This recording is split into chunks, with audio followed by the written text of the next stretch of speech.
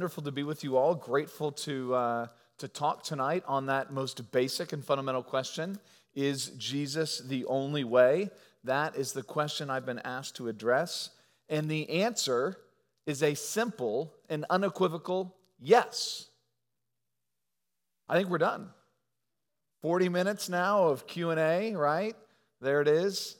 Answer is yes, he is the only way. No, but in all seriousness, it's a critical question. It's one we have to think through, and it's also one that there's certainly not universal agreement among folks when it comes to that question of whether or not Jesus is the only way.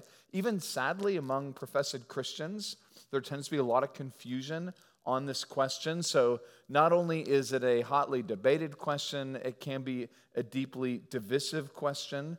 So I even remember back in the days when I was a lay pastor, when I was an elder at my church in Louisville, but I didn't work for the church. You know, I had a normal job. I was working for Merrill Lynch, and I was going in for a performance review, and I happened to be talking to my manager, doing the review, and we're exchanging those pleasantries, going back and forth for a minute.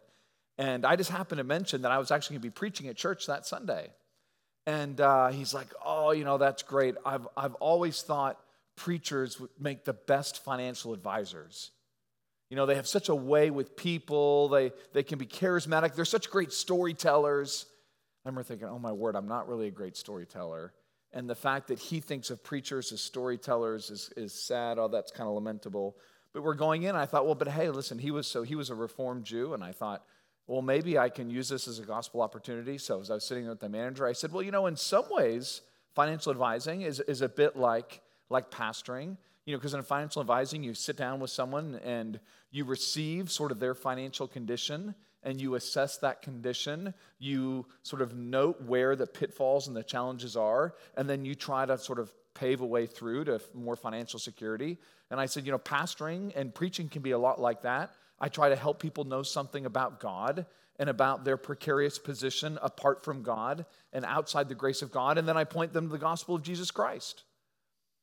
Well, I don't know if that analogy had the intended effect, or maybe it did, because at the conclusion of that, he was rather horrified. And he just looked at me point blank and said, "You're not actually trying to convert people, are you?" And he meant that as, it was not so much a question as it was a statement. In that I just confirmed his greatest fear, right? That I was one of those kind of Christians.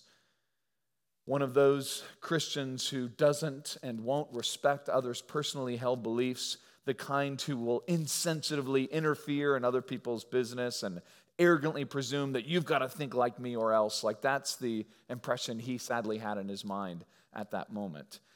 Point being, it is scandalous in today's pluralistic and sort of relativistic age. It is scandalous to contend for one religious truth over and against other religious truths, right? That smacks of arrogance and pride and disrespect. Even worse, some will have said that to hold out one religious truth over and against other religious truths, well, that in fact incites violence. And even increasingly in this country, it's being seen as a form of hate speech. So with such cultural headwinds, sort of forcing the church, even here in America, to sort of reassess their convictions, it does beg that question: is Jesus the only way to God? Because if you hold that conviction, no doubt you found how unpalatable it is in the eyes of many you speak with and talk to. So historically, there are three different camps when it comes to answering that question: is Jesus the only way to God? And because I really don't want to sit and listen to myself talk this entire time, I'm just going to stop right now. Does anyone happen to know what those three camps are? Or one of those three camps? Is there only one way to God? How have different people answered this question?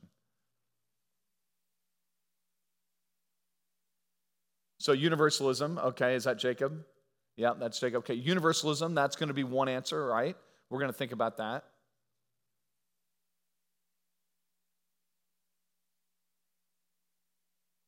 Anyone know any others?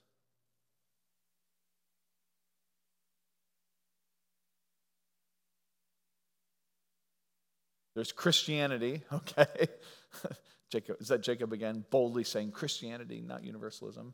Yeah, there's Christianity, and there's what we're going to think about sort of exclusivism. We're going to think about that some. And then there's another position that's sort of in between the two. Anyone know what that position is? It's not universalism. It's not the kind of exclusivism that my Jewish boss was really offended by. Yeah, it's inclusivism.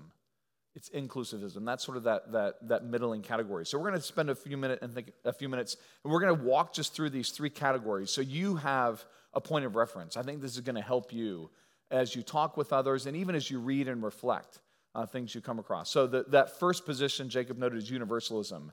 So in this position, right, those who espoused universalism would treat religion like a river, and religions all are finally drinking from that same river, albeit from different cups. So you'll have the Christian cup coming into that river, you've got the Buddhist cup, you've got the Muslim cup, etc.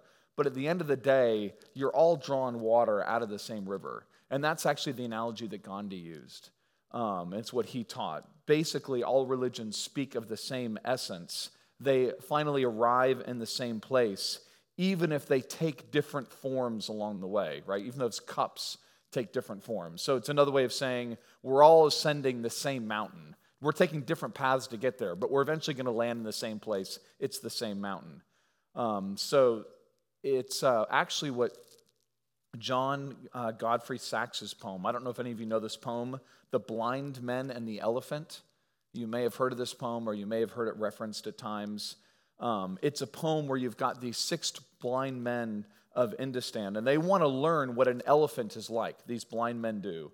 And so each one explores a different part of the animal, and thus each one is going to describe that animal in a different way. So the one who examines the elephant's side describes the elephant like a wall. The one who examines the elephant from its tusk will describe it as a spear. The one who looks at it from the standpoint of from the trunk, grabs that trunk, will describe it as a snake. The one who grabs the tail will call it a rope. The one who grabs a leg will call it a tree. And so it goes. And so the poem ends and says, "And so these men of Indostan disputed loud and long, each in his own opinion exceeded stiff and strong, though each was partly in the right, and all were in the wrong." Well, Saxe was actually trying to make a theological point with that poem. So people argue about religion, he's saying, like blind men with the elephant. And they prate about like the elephant, and they prate about as those who have not yet seen it, who don't truly grasp it. And so what he's saying is, listen, we've all got different perspectives, and we're going to come to different conclusions, and yet at the same time, he's like, we're all describing the same thing. It's all an elephant at the end of the day. It's all the same thing. And so it is with religion, he was saying. Whether you've got Hinduism, Buddhism, Confucianism, right? It's just different ways of describing the same reality. And in Christian circles, right, this has been espoused by some. So you've got guys like John Hick. John Hick, if you know that name, he's a philosopher. He actually at one point was an evangelical Christian. He was an intervarsity worker. So intervarsity worker with college students there in England. And as he was working with students, he was coming across Hindu students and Buddhist students, and he was recognizing, wow, a lot of these students are really pious. They're really serious about their religion. They're really good people. And he came just to basically question, hey, listen, they're really sincere in their faith. Am I really willing to say that their faith is wrong, that they're condemned because they don't believe in Jesus? And he abandoned that exclusivity, and he would famously say that God has many names, right? Their experiences would be equally valid as his. So Hick sort of is the philosopher that many think of with universalism, but actually you may not know Mother Teresa, believe it or not, was a universalist. So Mother Teresa was once asked if she was about the conversion of others, and she famously responded, "Yes, I convert. I convert you to be a better Hindu, or a better Muslim, or a better Protestant, or a better Catholic, or a better Parsi, or a better Sikh, or a better Buddhist. And after you have found your God, it is for you to do what God wants you to do." So right there, you're getting universalism from Mother Teresa. And that is how I was raised. So some of you will know I was raised Unitarian Universalist. And that Universalist is exactly what, as it suggests in the name, right? 31 flavors. It doesn't really matter what you believe. All religions land us in the same place.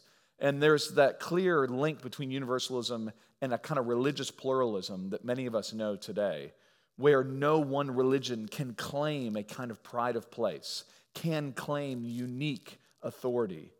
Therefore, it doesn't really matter what you believe. Once you accept that premise, then it doesn't really matter what you believe, because all worldviews, all religions are fundamentally, they're equally valid. So at the end of the day, just choose the one that's right for you, is how many think today. Just choose the one that's right for you.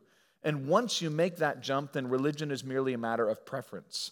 And as Americans, right, in this world, we totally get preference. When it comes to preferences, we know, like, we can choose our college, we can choose our cars, we can choose our majors, we can choose the color of our phones, we can choose our cellular provider, we can choose at Sam's Club like 50 versions of cereal, right? We have choice out our ears. We get choice. And so for us, it's no different. Yeah, we get to choose a God. We get to choose religion because we think of it as a preference. We think of it as a taste and as a style like that. So Marilyn Monroe, famous American theologian, right? Marilyn Monroe. She was once asked about her belief in God, and she replied with a bit of a flirtatious grin. She said, "I believe in everything, just a little bit." And that kind of summarizes, I think, for many, what many think, what many believe. I.e., in universalism, there's nothing unique about Christ. If there is a heaven, we all universally will get there one way or another. So that's one answer to the question, is Jesus the only way? They'll be like, no, all ways are equally good. There is the inclusivist position, though. That's the second one. And this comes about because most Christians recognize universalism that's not super tenable, because the Bible talks a lot about Jesus and the importance of Jesus. And so to say there's no distinction between Jesus and Christianity and all other religions, well, that's a hard one. So they want to affirm that Jesus is important, that Christ is necessary. They want to affirm that salvation is in no other name. But the question for them is, do people actually have to hear about Christ and believe in Christ in order to be saved? So they'll go to the classic questions, the inclusivists will, and they'll be thinking, what about the baby in the womb? What about the one who was born with limited intellectual capacities? What about the proverbial man on the island? Or the sort of righteous pagan, right? This person who lives a good life but never comes into contact with the gospel. And so to them, they're going to look at questions of justice and fairness and their notions of love, and they're going to wonder, okay, is it consistent to condemn people like that? And so what they seek to do is carve out this middling position. And they're going to say, inclusivists will say, Christ is absolutely necessary for salvation, which a universalist would never say. They'll affirm that, but they'll say it's not necessary that one hears and believes in Christ in order to be saved. So long as one acts in accordance with the light they have, with the knowledge they have, with the wisdom and the truth that they've been shown, as long as they act and live honorably to the truth that they know, right, that's enough. That will be sufficient. So philosophically, for the few of you who get excited about philosophical categories, they're going to say Christ is ontologically necessary, but not epistemologically necessary. I.e., Christ, person, being, essence, his work, that is necessary. He alone saves. So that's ontology, being essence, the person, that's necessary. Epistemology is knowledge of. But does one actually have to know about Christ? Does one actually have to hear about Christ in order to be saved? And that's what the inclusivists will say, not necessarily, no. No, they don't have to. They'll be saved by Christ even if they don't know Christ. That's where the inclusivist is going to go. And so they will have a category where the righteous pagan, right, the man on the island, can still get to heaven. And the only way they can get there is through Christ. So they will affirm that even if that person never knows it's through Christ that got them to heaven.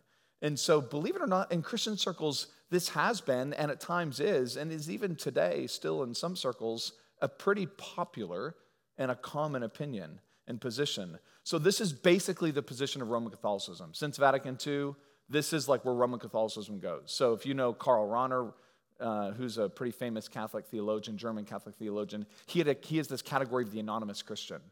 So there are all these anonymous Christians. They're living according to the light they have, but at the end of the day, they're Christians. They just don't really know it anonymously. So that's a lot of Roman Catholicism today, which is one of the reasons why you just don't find Roman Catholic missionaries like you used to, because they have this more inclusivist belief. You actually find it in evangelical circles. So if you know C.S. Lewis, actually in The Last Battle, you will see this in some of his writings where the soldier Emeth, who served that demon Tash, he's welcomed into heaven. Emeth is welcomed into heaven, though he never worshipped Aslan. Remember, Aslan is the Christ figure. And in Lewis's book, because the young man believed he was worshiping a true God, Aslan said to Emeth, "Child, all this service thou hast done to Tash," so what he did to Tash, "I account," Aslan says, "as service done to me."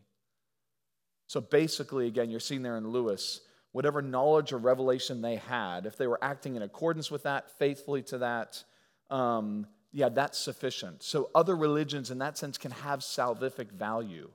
Even if they didn't know Christ, right, such religion and such devotion, Jesus will account to him. So you'll find this in the writers of E.P. Sanders, Clark Pinnock. He'll particularly hold like postmortem salvation as one way to get through this. We all have a chance to believe in life after death. Even interesting, J.I. Packer and John Stott, who I love so much of their writings, they flirt with this position. They don't rule it, sort of out of hand. They say it's very possible, though they claim there's no scriptural evidence for it specifically. They flirt with it, say it's possible. But even closer to home, so Robert Schuller, some of you will know that name. If you're young, you may not know that name. He was a pastor of Crystal Cathedral in Southern California. Famous pastor, not really an evangelical in any sense of the word. He did an interview, though, with a famous evangelist. And in that interview, the evangelist said to Robert Schuller, when they were on a television interview, he said, "I think that everybody that loves or knows Christ, whether they are conscious of it or not, they are members of the body of Christ. Because God is calling people out of this world for his name, whether they come from the Muslim world or the Buddhist world or the non-believing world, they are members of the body of Christ because they've been called by God. They may not know the name of Jesus, but they know they need something they don't have, and they turn to the only light they have, and I think that they are saved, and they're going to be with us in heaven."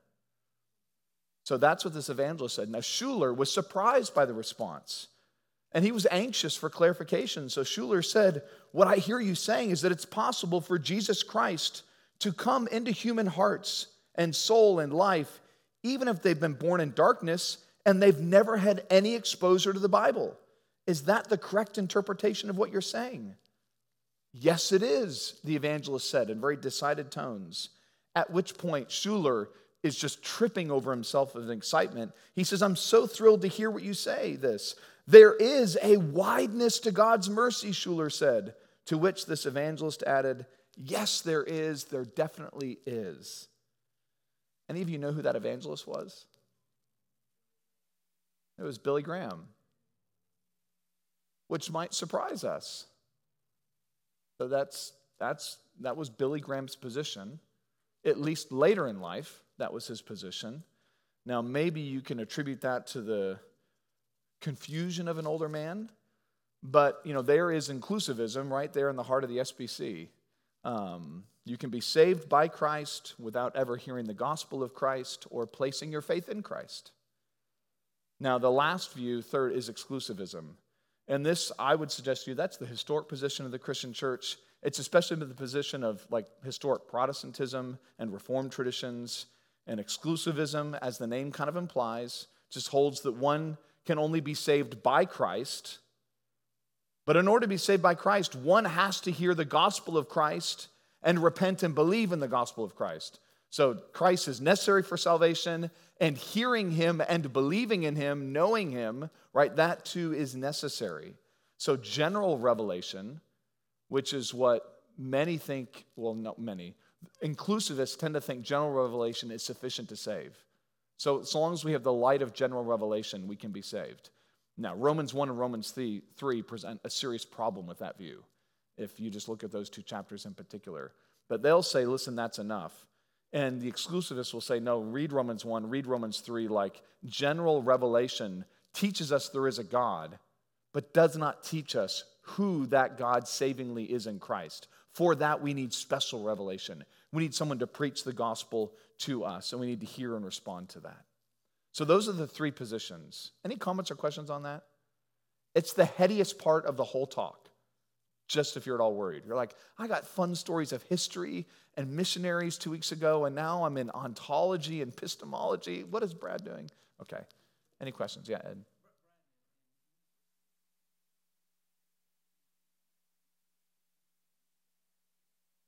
No, we never used the Bible. So was raised in a Unitarian church. I had heard some stories of Jesus, like sweet stories of Jesus, kind things Jesus did, but we never read the Bible in church. So when I was first exposed to Christianity, a Christian gave me the Bible, and it was first time I ever opened it, first time I ever read it, first time I'd actually ever heard Jesus from his own mouth, so to speak. And I realized, wow, the Jesus I was exposed to, what little bit it was not the Jesus of the Bible at all. Yeah, so we didn't really look at the Bible much.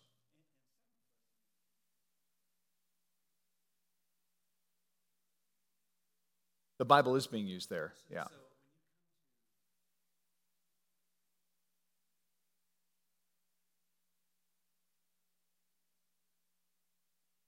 Yeah. Yeah, so I think one of the risks with a lot of views is the challenge is we have to let the Bible speak for itself.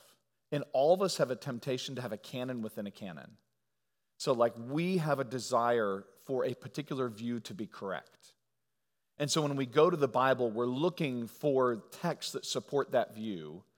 And we tend to inherently silence and suppress texts that disagree with that view. So just speaking bluntly, like I think most of us are saved as Arminians. We're like, I chose God. God didn't choose me. I made a decision. I bowed the knee. I chose God. I chose to follow Christ. And then we read about election and God choosing us and God working in us. We're like, I don't, like Romans 9, I don't know. But Romans 10 I get. Like, yeah, I totally get Romans 10. Now, Romans 11 is a different question. But like, I think we just have that temptation. So for the first 10 years of my Christian life, even longer, I'm like, when I got to those areas of sovereignty, I'm like, I don't know how to think about this. I just, I know I made a decision for Jesus. And everything hinged on that decision is how I would think about it. So I had my own kind of canon within a canon. I think we just do that. And the risk is that we let the world's notions of fairness and justice, we let that govern how we think about fairness and justice. So even the concept of a righteous pagan, well, there really isn't such thing. But it's hard for us because people think of people as generally righteous and genuinely good. And so I think it's hard because we can let those categories inform our reading, and we can let them govern. And so we'll elevate some texts, we'll silence other texts. Now they'll even look to like Cornelius, and they'll say, look, he was a devout, God-fearing man. Right there he was. Like he didn't know about Jesus, and he was a devout, God-fearing man. Now I think as you keep reading Acts, and we'll think about this, there's a problem with that reading. Because if that was true, then Peter didn't need to go to him. But I mean, they'll look at things like that. Yeah. Any other comments, questions on this? Oh, yeah.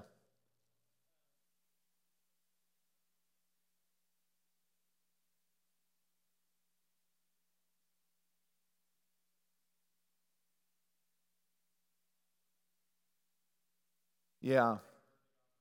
Yep.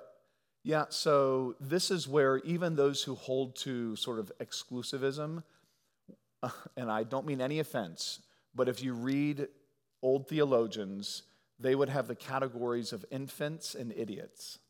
And they didn't mean that disparagingly. They just meant those who were young and those who didn't have the intellectual capacity to hear and understand clearly a gospel message.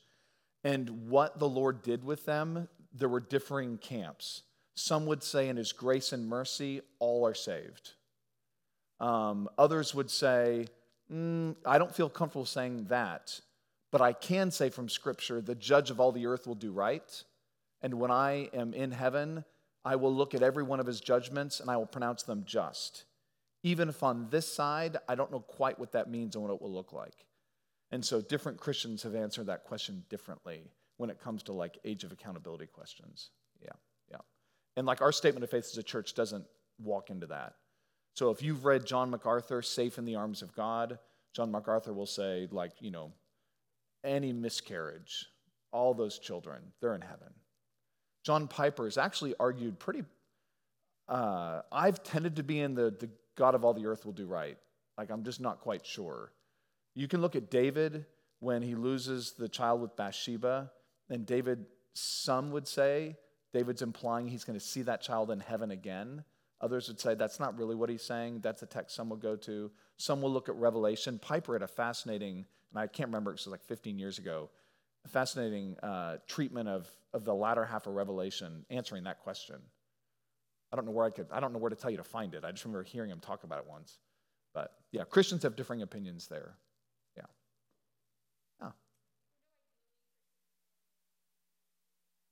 Yeah.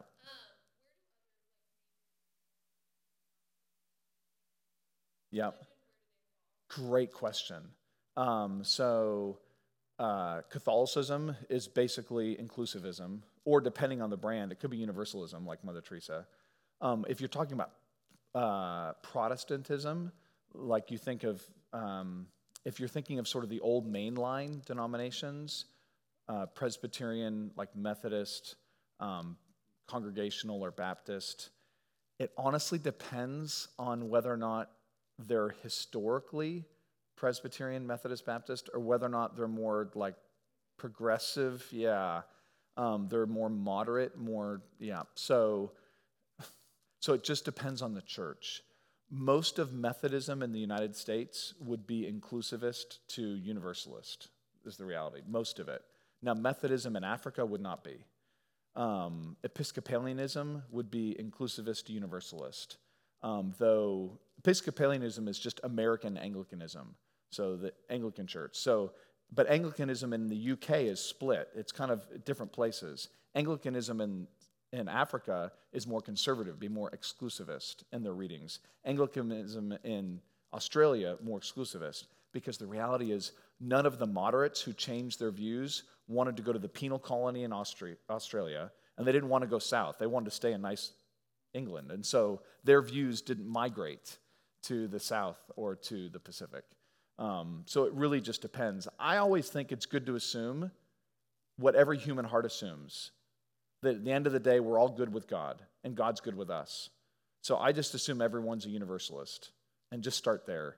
And you'll find if you start there, you'll probably be better positioned to talk with your friends. And that's probably better. It's just a good assumption to have. Other questions on this? Yeah.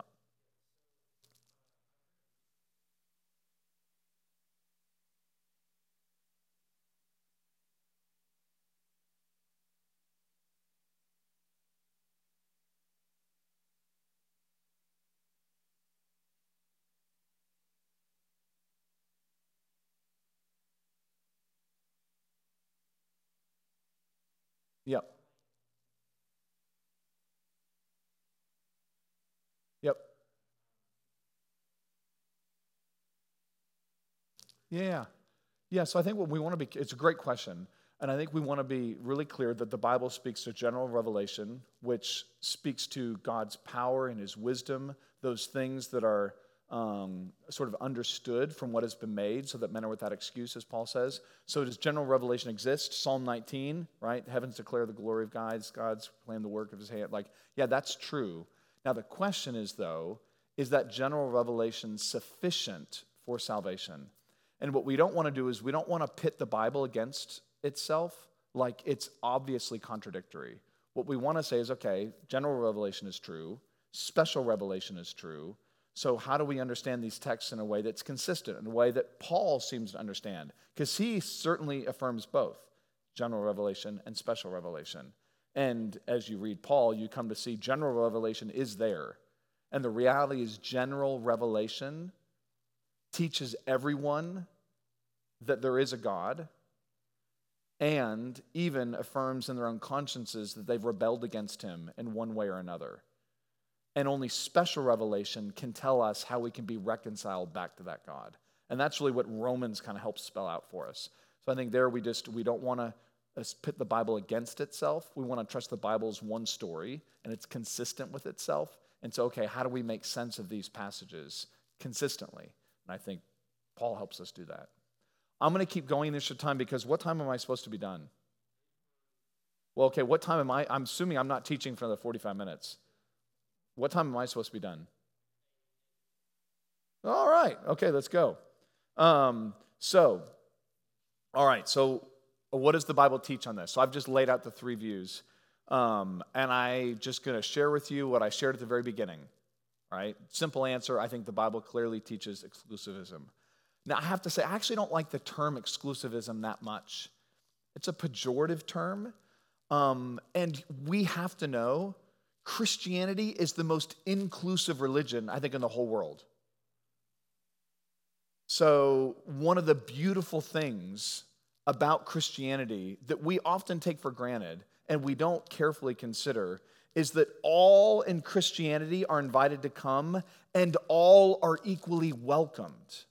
So Galatians 3:28, there is, Paul says, neither Jew nor Greek. There is neither slave nor free. In the context of salvation, he's saying, there's neither Jew nor Greek, slave nor free, male nor female, for you are all one in Christ Jesus. And if you are Christ, then you are Abraham's offspring and heirs. He's saying you're equally heirs according to the promise. Now, in the religions of Paul's day, that would have been unheard of. The idea that both men and women, that slave and free, right, that Jew and Gentile would be equally, like on the same par in a religious system, they just had no context for that. But that's exactly the inclusivism that Christianity does hold out. So think about other religions. Hinduism has what? Its caste system, right? Buddhism has its various stages of enlightenment. Even Christian Scientists, if you've studied much about or Scientology, like if you want to get to the higher levels, you've got to pay a lot of money.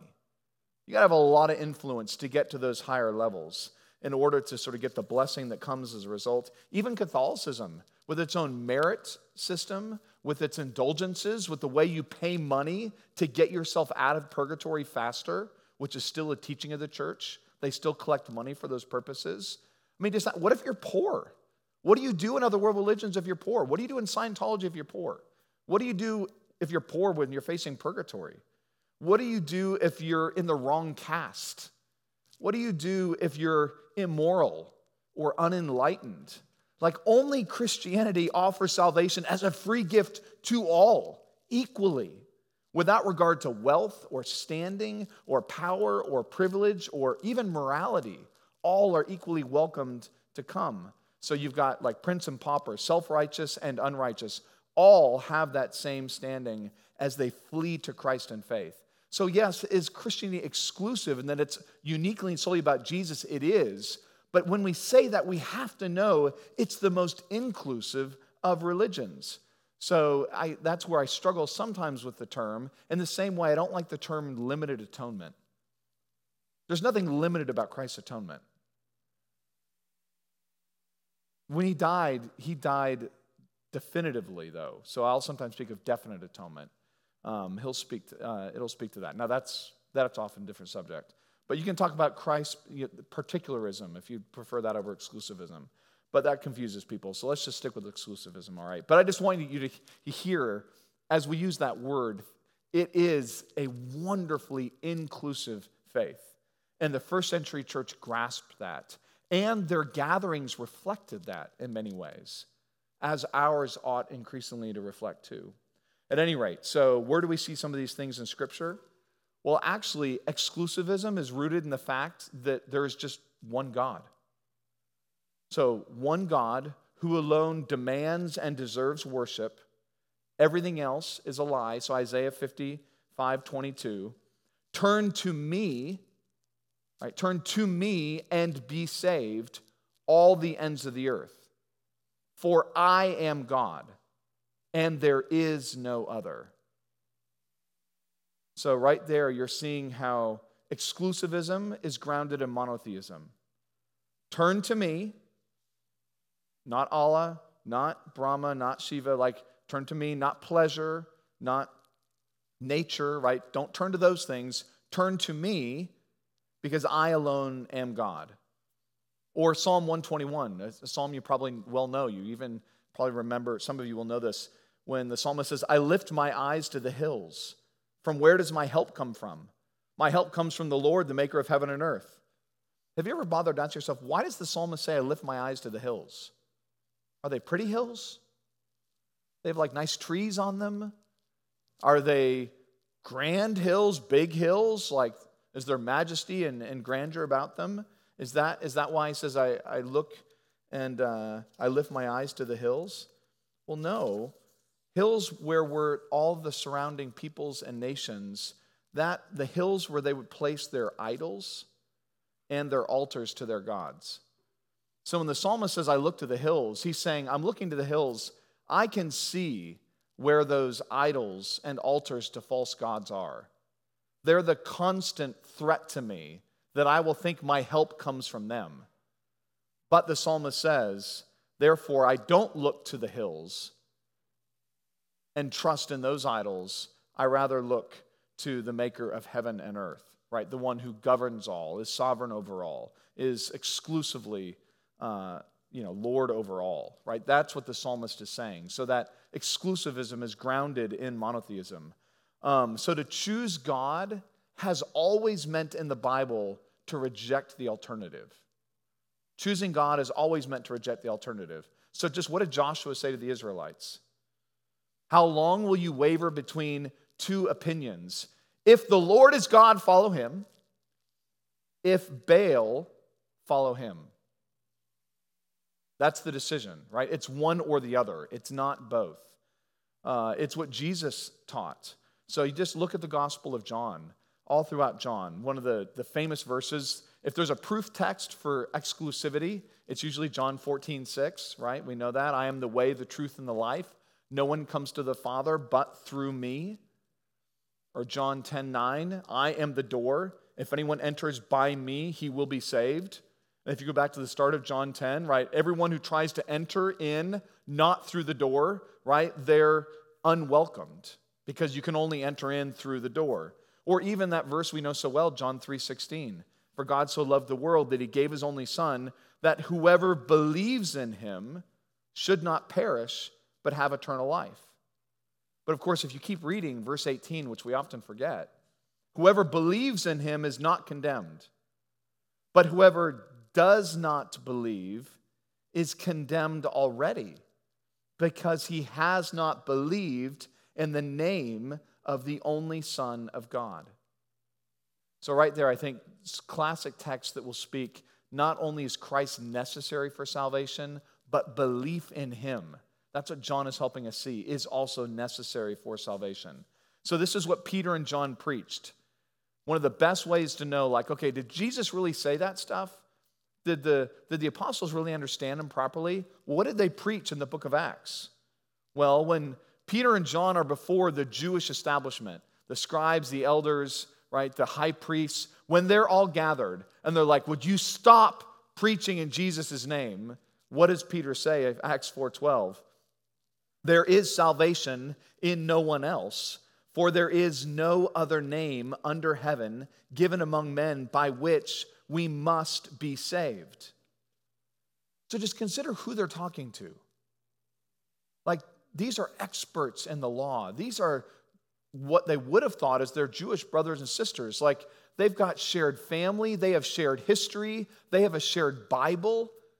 And Peter's not like, hey, you know what? This is just a minor squabble about Jesus. It's all the same thing. We're all going the same place.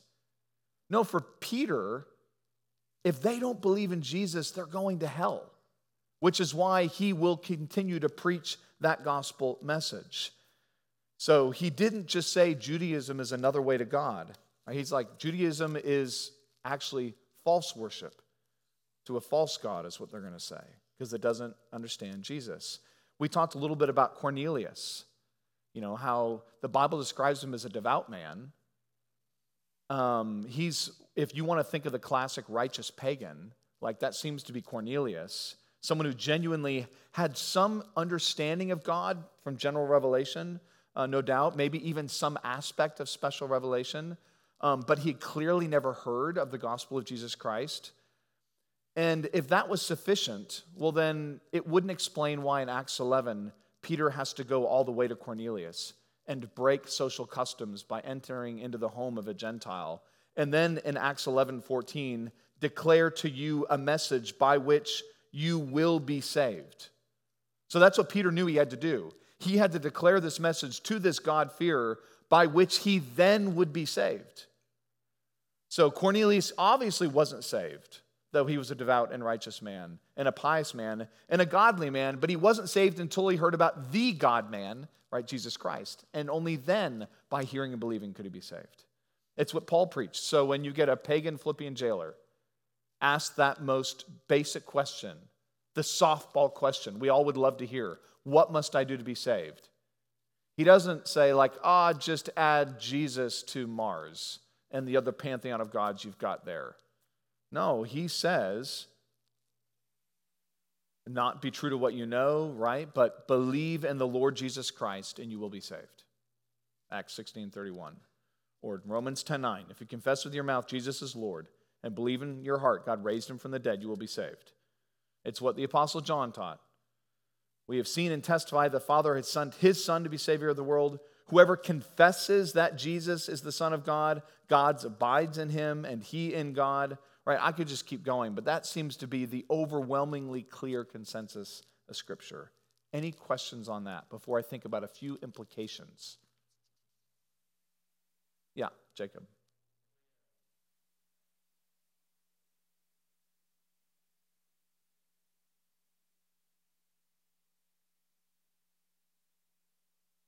Yeah.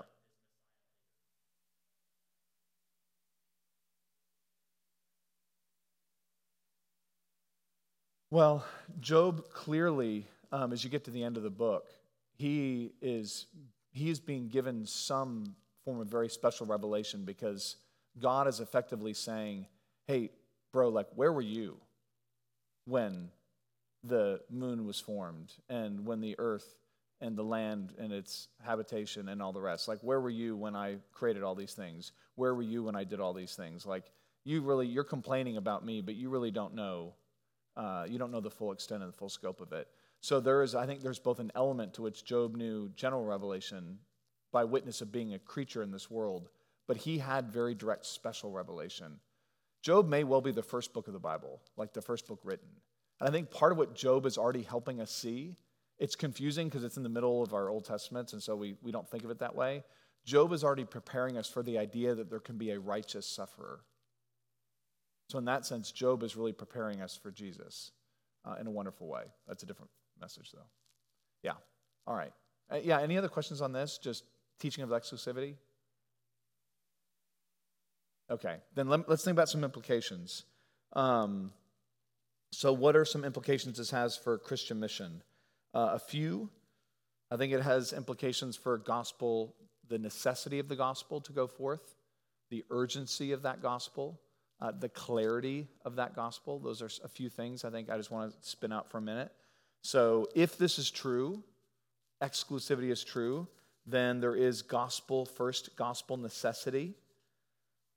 Because if particular faith in Christ is not necessary, then it just begs the question, why go through all the effort? So someone give me an example of a missionary that Todd talked about 2 weeks ago. Give me a name. C.T. Studd. He's got great quotes. Yeah, that guy was a stud. Yeah, yeah. Give me another name. Okay. And what's one or two things about his life?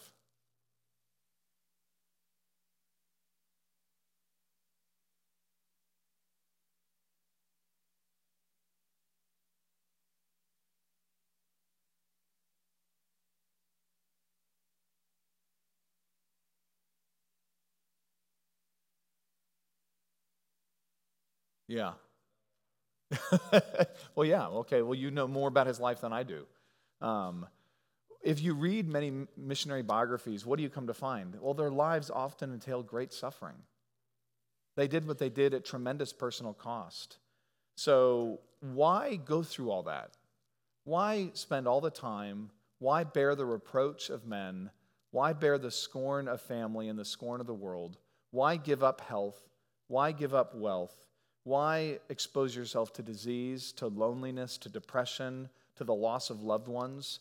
When you read about Judson and the wives he went through, I mean, goodness gracious. Like, why go through all that? Well, you don't. If it's not necessary to preach the gospel, if you think people can be saved on the basis of the light they have, you shouldn't go. There's no sense in going. Not at that cost. But if that is the only way in which people can come to genuinely know Jesus, then absolutely it is worth that effort and work. So this is where, Paul in Romans 10, when he talks about how beautiful it is, right, the feet of those who preach the good news. We always have to remember that God ordains the ends as well as the means. So yeah, Romans 9 comes before Romans 10. He ordains the ends. He is sovereign in salvation. But then he calls us to take the gospel to those who need to hear of salvation, which is Romans 10. So that's where, again, you just think Peter and Cornelius. You think of that example. So, I mean, when you read Acts 10 and 11, it has you scratching your head. This is the most convoluted way to see someone saved. Cornelius has a vision. He sends men 30 miles away to go talk to a guy named Peter. Peter has a vision that he needs to accept these guys. And then he accepts them. And they say, oh, now you have to leave with us and go 30 miles back and talk to a Gentile. And so Peter's like, okay. And so he takes some men, and now they go 30 miles back the other way to go meet Cornelius, to have Cornelius explain his vision, to then have Peter share the gospel. Well, an angel just could have given him the gospel.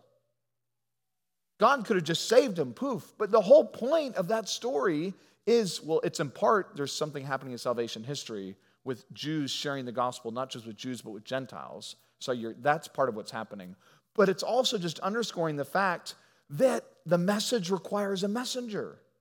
There's gospel necessity in going and in preaching the good news. That's why there's all the fuss. It's just to underscore that is exactly what Christians do. It comes through human agents, the gospel does. And that's the imperative to go. Because if we don't go, then how are they to get to God? Is what the Bible would press us to wonder. I love the words of Spurgeon. Someone once asked Spurgeon if the heathen who have never heard the gospel will be saved. And in classic Spurgeon fashion, Spurgeon says, well, the question to me is more whether those who have the gospel and fail to give it to those who have not the gospel, whether they themselves can be saved. Right? So he just flips the question on its head in a way Spurgeon can wonderfully do. But it's that imperative, right? We who have that news ought to go and share that news. And that's the imperative of exclusivism. But it's not just the necessity of it. There's an urgency to that as well. Like to go now. So Paul says in 2 Corinthians, right? Today is the day of salvation. So some Christians love to talk about the second coming of Christ. And yet it's good to remember, as much as we might talk about the second coming of Christ, we long for the second coming of Christ. Jesus talks about the second coming of Christ. Every time we celebrate the Lord's Supper, we celebrate that coming when he will take us, and that banquet feast will be an eternal one. Great, that's wonderful, but how many people have never heard about the first coming of Christ as much as we're thinking about the second coming of Christ? So the gospel is only good news if it gets there in time. That's Carl F.H. Henry, if you know that name. That was one of his famous quotes. The gospel is only good news if it gets there in time. So that speaks to the urgency we have, right, to take this message, to not presume upon the days we have, to be praying regularly for those opportunities so that when we have that time to speak with a friend or a family member, we can share the gospel. So, I know with my mom's third husband, he was so antagonistic to the gospel. And I shared it with him, and he didn't want to hear it, and he was very clear. He never wanted to hear me pray, never wanted to have dialogue and conversation. But when he's on his deathbed, what am I thinking about? I'm thinking about, he's going to meet his maker very soon. I need to get there and make sure I share the gospel with him one more time, because that day is fast approaching. And the reality is we don't know when that day is for any of us, let alone our friends or family, so we take the opportunity now to share, and there's that urgency. But not only is there that necessity and urgency, but there is a need for clarity. One of the things, if you study evangelicalism, if you looked at it over the last 70 years, evangelicalism has basically taken the approach that doctrine divides, so then let's gather around mission. We can all agree that mission is a good thing. So let's focus on that and let's ignore doctrine because that divides. But if you know the history of the last 70 years, you've recognized that's actually a failed endeavor because message and mission are inextricably linked. You can't separate them, message and mission. So we need to be exceedingly clear on what the gospel is and what the gospel isn't. So if you've become a member of this church, and I did your member interview, and hopefully if another did it, you should have been asked the question, what's the gospel in 60 seconds or less? And some of you are thinking that's just the pastor's way of putting terror in your bones, which is not it at all. That's our way of ensuring that you have a clear understanding of the gospel. And we're not even finally trying to test your own theological acumen or whatever, but we're trying to make sure if you have an opportunity to share the gospel quickly with someone, are you able to do it? Do you feel confident that you could just, in 60 seconds, share what is the good news of Christianity? Or do you feel inadequate and I don't know what I would say, where would I start, where would I go, I'm not really sure, so if the time came, you just wouldn't say anything? Well, no, you want to have that clarity in what the gospel is, but you also want the clarity in what the gospel isn't. So how is belief in Jesus different than submission to Allah? How is belief in Jesus different than following the Torah?